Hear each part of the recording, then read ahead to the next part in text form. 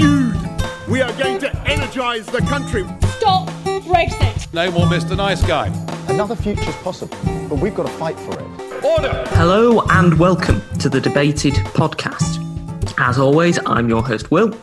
And in this episode, I'm delighted to be joined by a renowned journalist and filmmaker, Oz Chatterjee, who is also the host of a great podcast that you should definitely check out if you haven't already, Corbynism, the Postmortem. Welcome to the podcast. Thanks for having me on. So the first question that I'd like to ask is, what first made you interested in doing a podcast on Corbyn and Corbynism? Oh, that's an interesting question, actually. I haven't been asked that before. My interest in the Labour Party and Jeremy Corbyn and foreign policy all sort of merged together over the last few years as a result of ongoing current events, as it were. And it just so happened that I was out of work at the time of the election.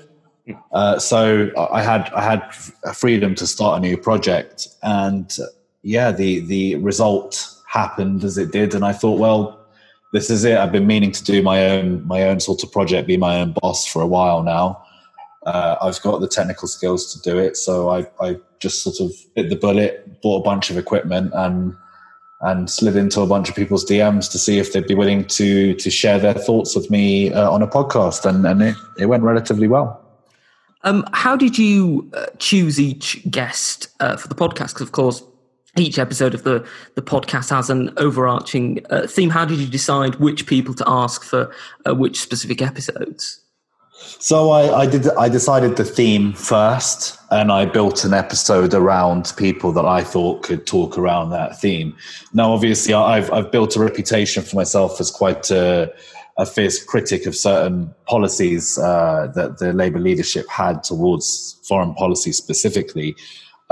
So my relationship with Corbyn's defenders, media defenders, shall we say, isn't the best. So I didn't really have a whole host of contacts that I could rely on for people to tell me, the inside scoop of what was happening during the election from inside Lotto, or to come on and essentially give Lotto's perspective. Fortunately, we got James Mills in, who did that job for us to talk to us about what life was like in the leader's office. But when starting out, a lot of projects similar to this have, Novara Media have one, and I can assure you it's different to mine. They come to different conclusions, but I definitely watched and listened to lots of Novara, lots of wider media outlets to try and understand the perspective of Corbynites. Unfortunately, I didn't get as many of them on the show as I would like. The door is still open. The offer is still open. I'd still like to talk to more. I don't think the show is over. We've released 12 episodes so far, but we were hoping to get some others, and the door is open. So, there are some bids in at the moment, but we haven't had much of a response in return. So we'll see how it goes. The story's not over. Definitely planning on doing another update following the EHRC conclusions on Labour anti-Semitism. So we'll see how that goes. But it's been a really interesting project. Had a lot of really positive feedback.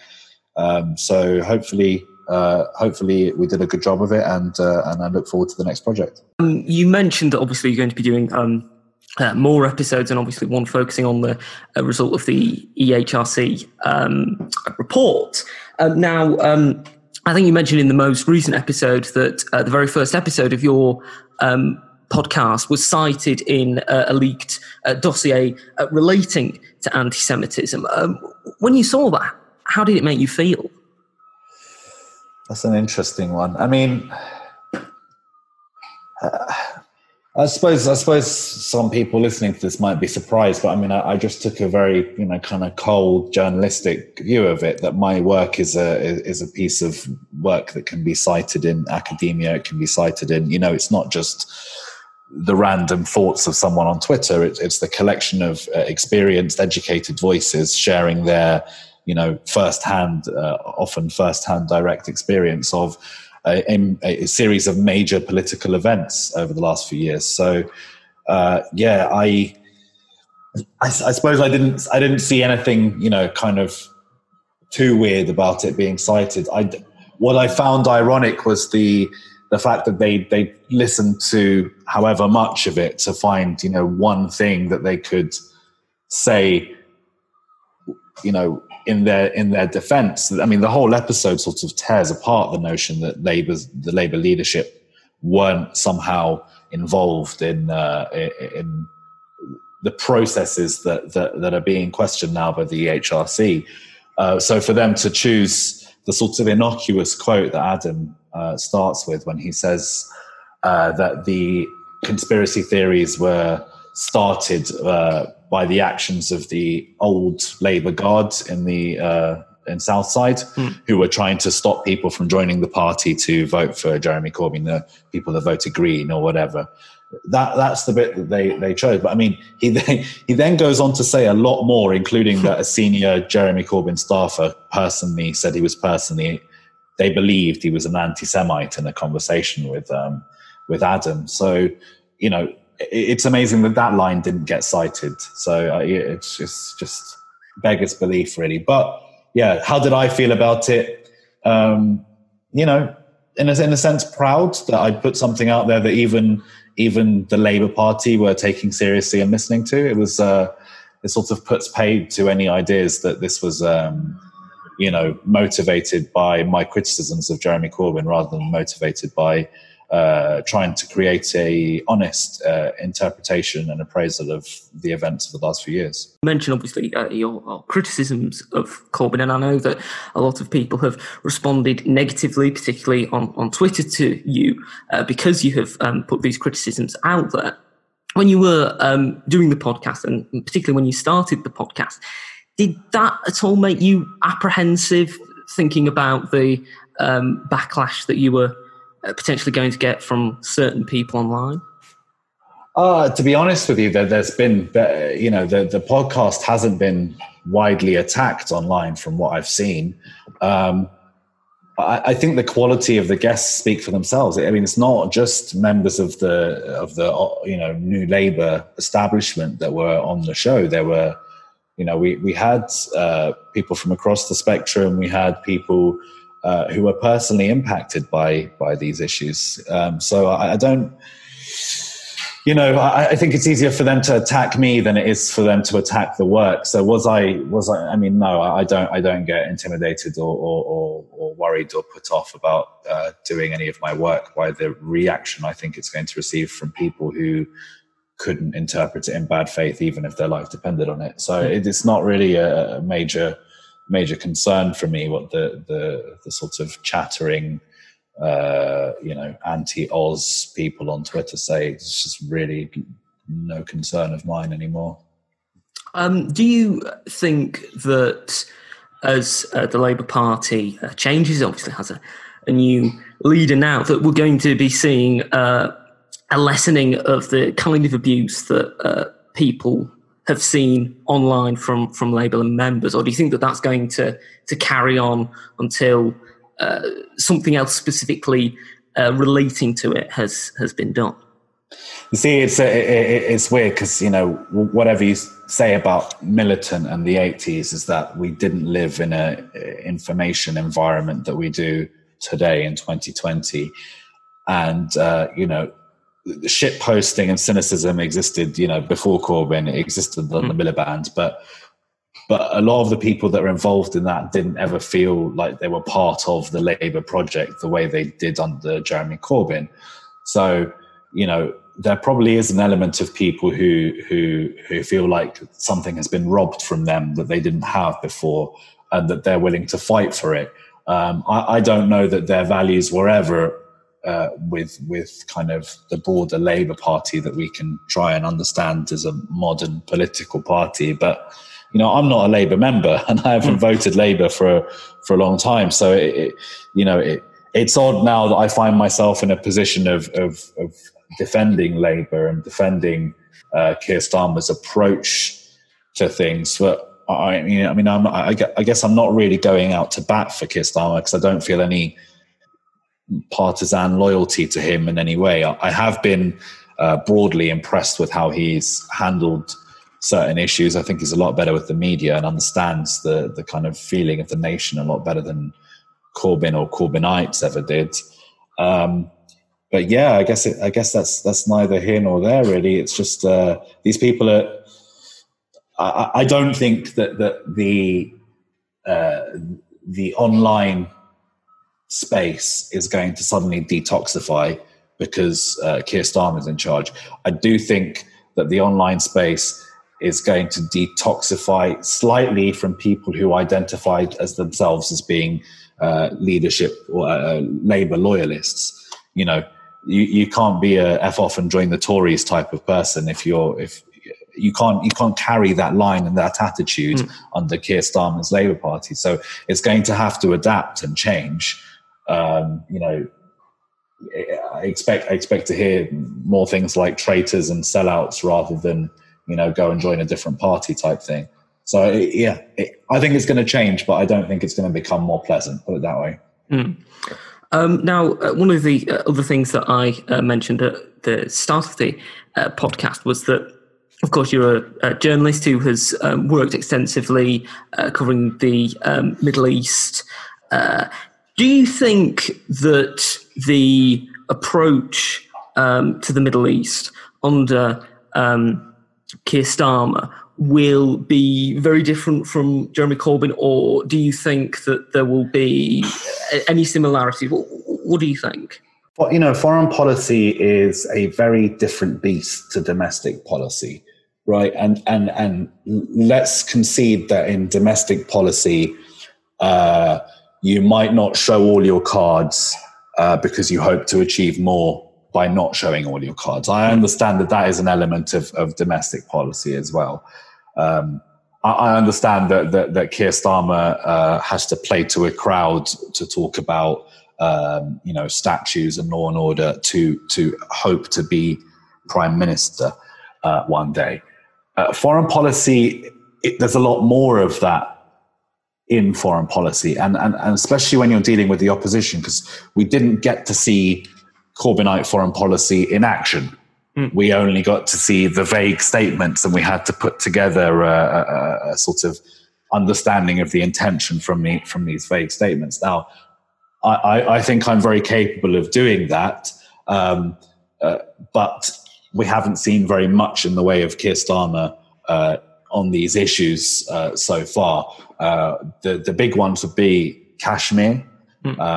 A lot of people were angered by Keir Starmer's sort of, should we say, neutral response to the Kashmir, saying it's a bilateral issue between Pakistan and India, and we want peace, and it needs to be discussed, peacefully in a bilateral way. Now, I've looked on paper, and this is very, very different from. I mean, this is not very, very different from the exact statements that Jeremy Corbyn made. I think people just, with that issue in particular, always felt there was kind of a sense of solidarity from Jeremy Corbyn towards Kashmiris in a way that they haven't developed with Keir Starmer. So it sounds like he can get away with more neutral that basically say it's an issue for Pakistan and India to resolve peacefully, but with that lack of sort of solidarity in the implicit, explicit solidarity in the messaging. That can sound quite jarring to people who are, partisan or particularly involved in any side of any conflict, as it were.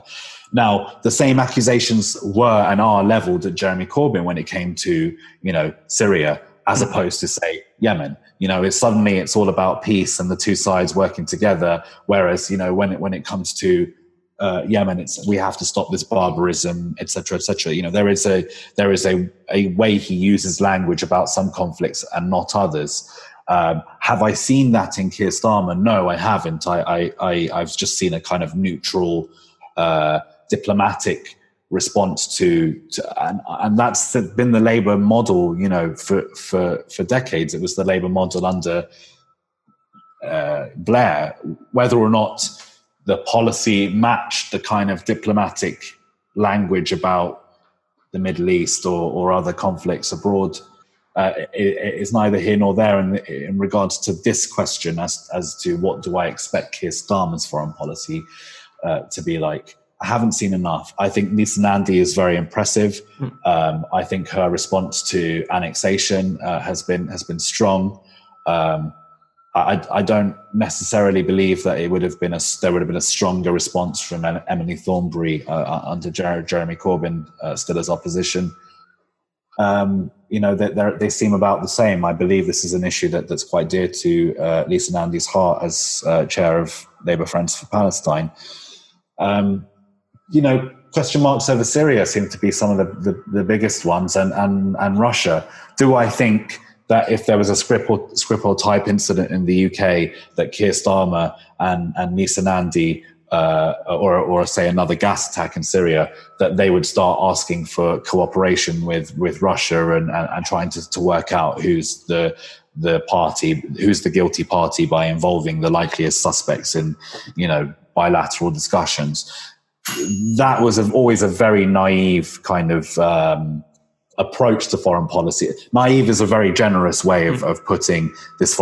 I interpreted Jeremy Corbyn's messaging on Skripal and on Syria, constantly asking about who bears ultimate responsibility. I found that remarkably hypocritical compared to the strong response he has when Israel is accused of something or when Saudi Arabia is accused of something. In all of these incidents, we have enough evidence to strongly point the finger at the most likely guilty party in all of them. However, Corbyn seems to pick and choose which side of the line he shows strong emotion to, depending on whether or not they're a Western ally. I don't think we're going to see the same with Starmer or Nandy at all. Hopefully we see a sort of internationalist foreign policy that intervenes when it needs to save human life and stays out of affairs that don't need Britain to wave its stick around. So, this is a very difficult topic. It's a very difficult reality that the world is facing right now, and Britain is losing its role in the world as a leading power, and that's been it's been in decline for many decades now. So I think we have to be realistic about what kind of power we want Britain to be, and hopefully Starmer and Nandy are building towards that, but I haven't seen enough to be able to give you a firm conclusion either way. And of course, one of the most important figures in the Middle East in the past few decades has been the United States. And we're seeing the US presidential election this year. Firstly, what do you think Trump would do in regards to the Middle East if he won a second term? And secondly, do you think that if Joe Biden were to win in November, his approach would be different to the one that we've seen from Donald Trump? I think the two biggest questions, maybe three actually, I'll broaden out to three. The three biggest questions with regards to Donald Trump in the Middle East for a second term, from my perspective, would be annexation of occupied Palestine, which Donald Trump would surely green light, which would be an absolute disaster for the region, an absolute disaster, and it will subject poor people to even more suffering, and I don't think Joe Biden would support that. What the more interesting question is, what happens if annexation is green lit by Trump on the way out, and then Joe Biden inherits a Israel-Palestine situation in which the US establishment status quo for the past, however many decades has been completely upended. Those are question marks for much broader topics. That would have to be an hour long conversation at least in its own right. But the question mark is what will Donald Trump do with regards to Israel-Palestine and full annexation of parts of the West Bank seem inevitable if Trump is to win and Netanyahu is to continue with the trajectory that he's on. The second biggest question mark would be Iran and sanctions. The campaign of maximum pressure would continue. How would Joe Biden deal with the campaign of maximum pressure? Would he go back to Obama's strategy, which in many ways was a strategy of appeasement with Tehran to get the nuclear deal out of the way, in order to say, in a sense, saying Iran's arms proliferation across the Middle East don't matter to us as much as preventing a future war based on, preventing a nuclear arms race. These are huge questions. I don't think Joe Biden will roll back Iran sanctions immediately, but I do think there is a difference of opinion about how to contain Iran from Donald Trump's strategy to Joe Biden's strategy. How much do I think Donald Trump is even responsible for formulating the strategy? I don't think that Donald Trump is a smart or credible or responsible figure at all, shall we say. So I don't know how much of this policy rests on certain members of his administration or, his own personal whims. It's not for me to speculate. But I do think the question mark over sanctions with Iran is another big difference between Donald Trump and Joe Biden, how they see the region. Joe Biden has... his foreign policy advisors have given indications on Syria and so forth in certain interviews, but it's still quite vague. So, I don't see Donald Trump's position on Syria changing wildly between two terms. The third big policy question mark for the Middle East over a second Donald Trump term is the withdrawal of troops, though, and that would have a huge impact on Syria. So how does Donald Trump see troop placement in the Middle East in his second term when he ran his first presidential campaign on withdrawing as many troops as possible? How does his relationship with the Saudis grow? How does that evolve? We don't know. Again, that would be the third question mark for me. All of these would have significant impact on the way the Middle East is run and governed, especially if Trump cuts more funding to USAID and to UN organizations that were, like UNRWA helping Palestinian refugees. So, yeah, these are huge question marks, and yeah, the American electorate are going to decide again what happens in the Middle East, by proxy, essentially. Now, you mentioned Syria there. Do you think that the West has tacitly accepted that Assad is going to stay in place, or do you think that we will see his removal in the future, whether it be in the near future or in the more distant future? That's a very, very difficult question. I don't know a single Syria analyst that could answer that, Syrian or non-Syrian. No one really knows. For starters, it's so difficult to predict the whims of a president that it is so unpredictable. If reports are to be believed, after the first chemical attack, Donald Trump asked if Assad could be assassinated, and his own military team swatted that idea down. I don't know if that situation really happened the way it's been portrayed in the media. I don't know if the president's what the president's whims are and what future developments in Syria how Trump would respond to future developments in Syria. I can't predict these things. What I can predict is general policy by way of looking at what's come before. What's come before certainly hasn't been an appeasement of Assad by Western states, but has been a sort of, as you would say, an acceptance that he has won the military conflict. But that acceptance came out of the fact that no Western countries were willing to go all in on and help his opponents in the opposition. You know, they were fighting against the modern air force, and then they had Iranian-backed paramilitaries join the fight, and then they had the Russian Air Force join the fight. So, you know, they were never going to win a conflict against these sorts of odds without significant military support.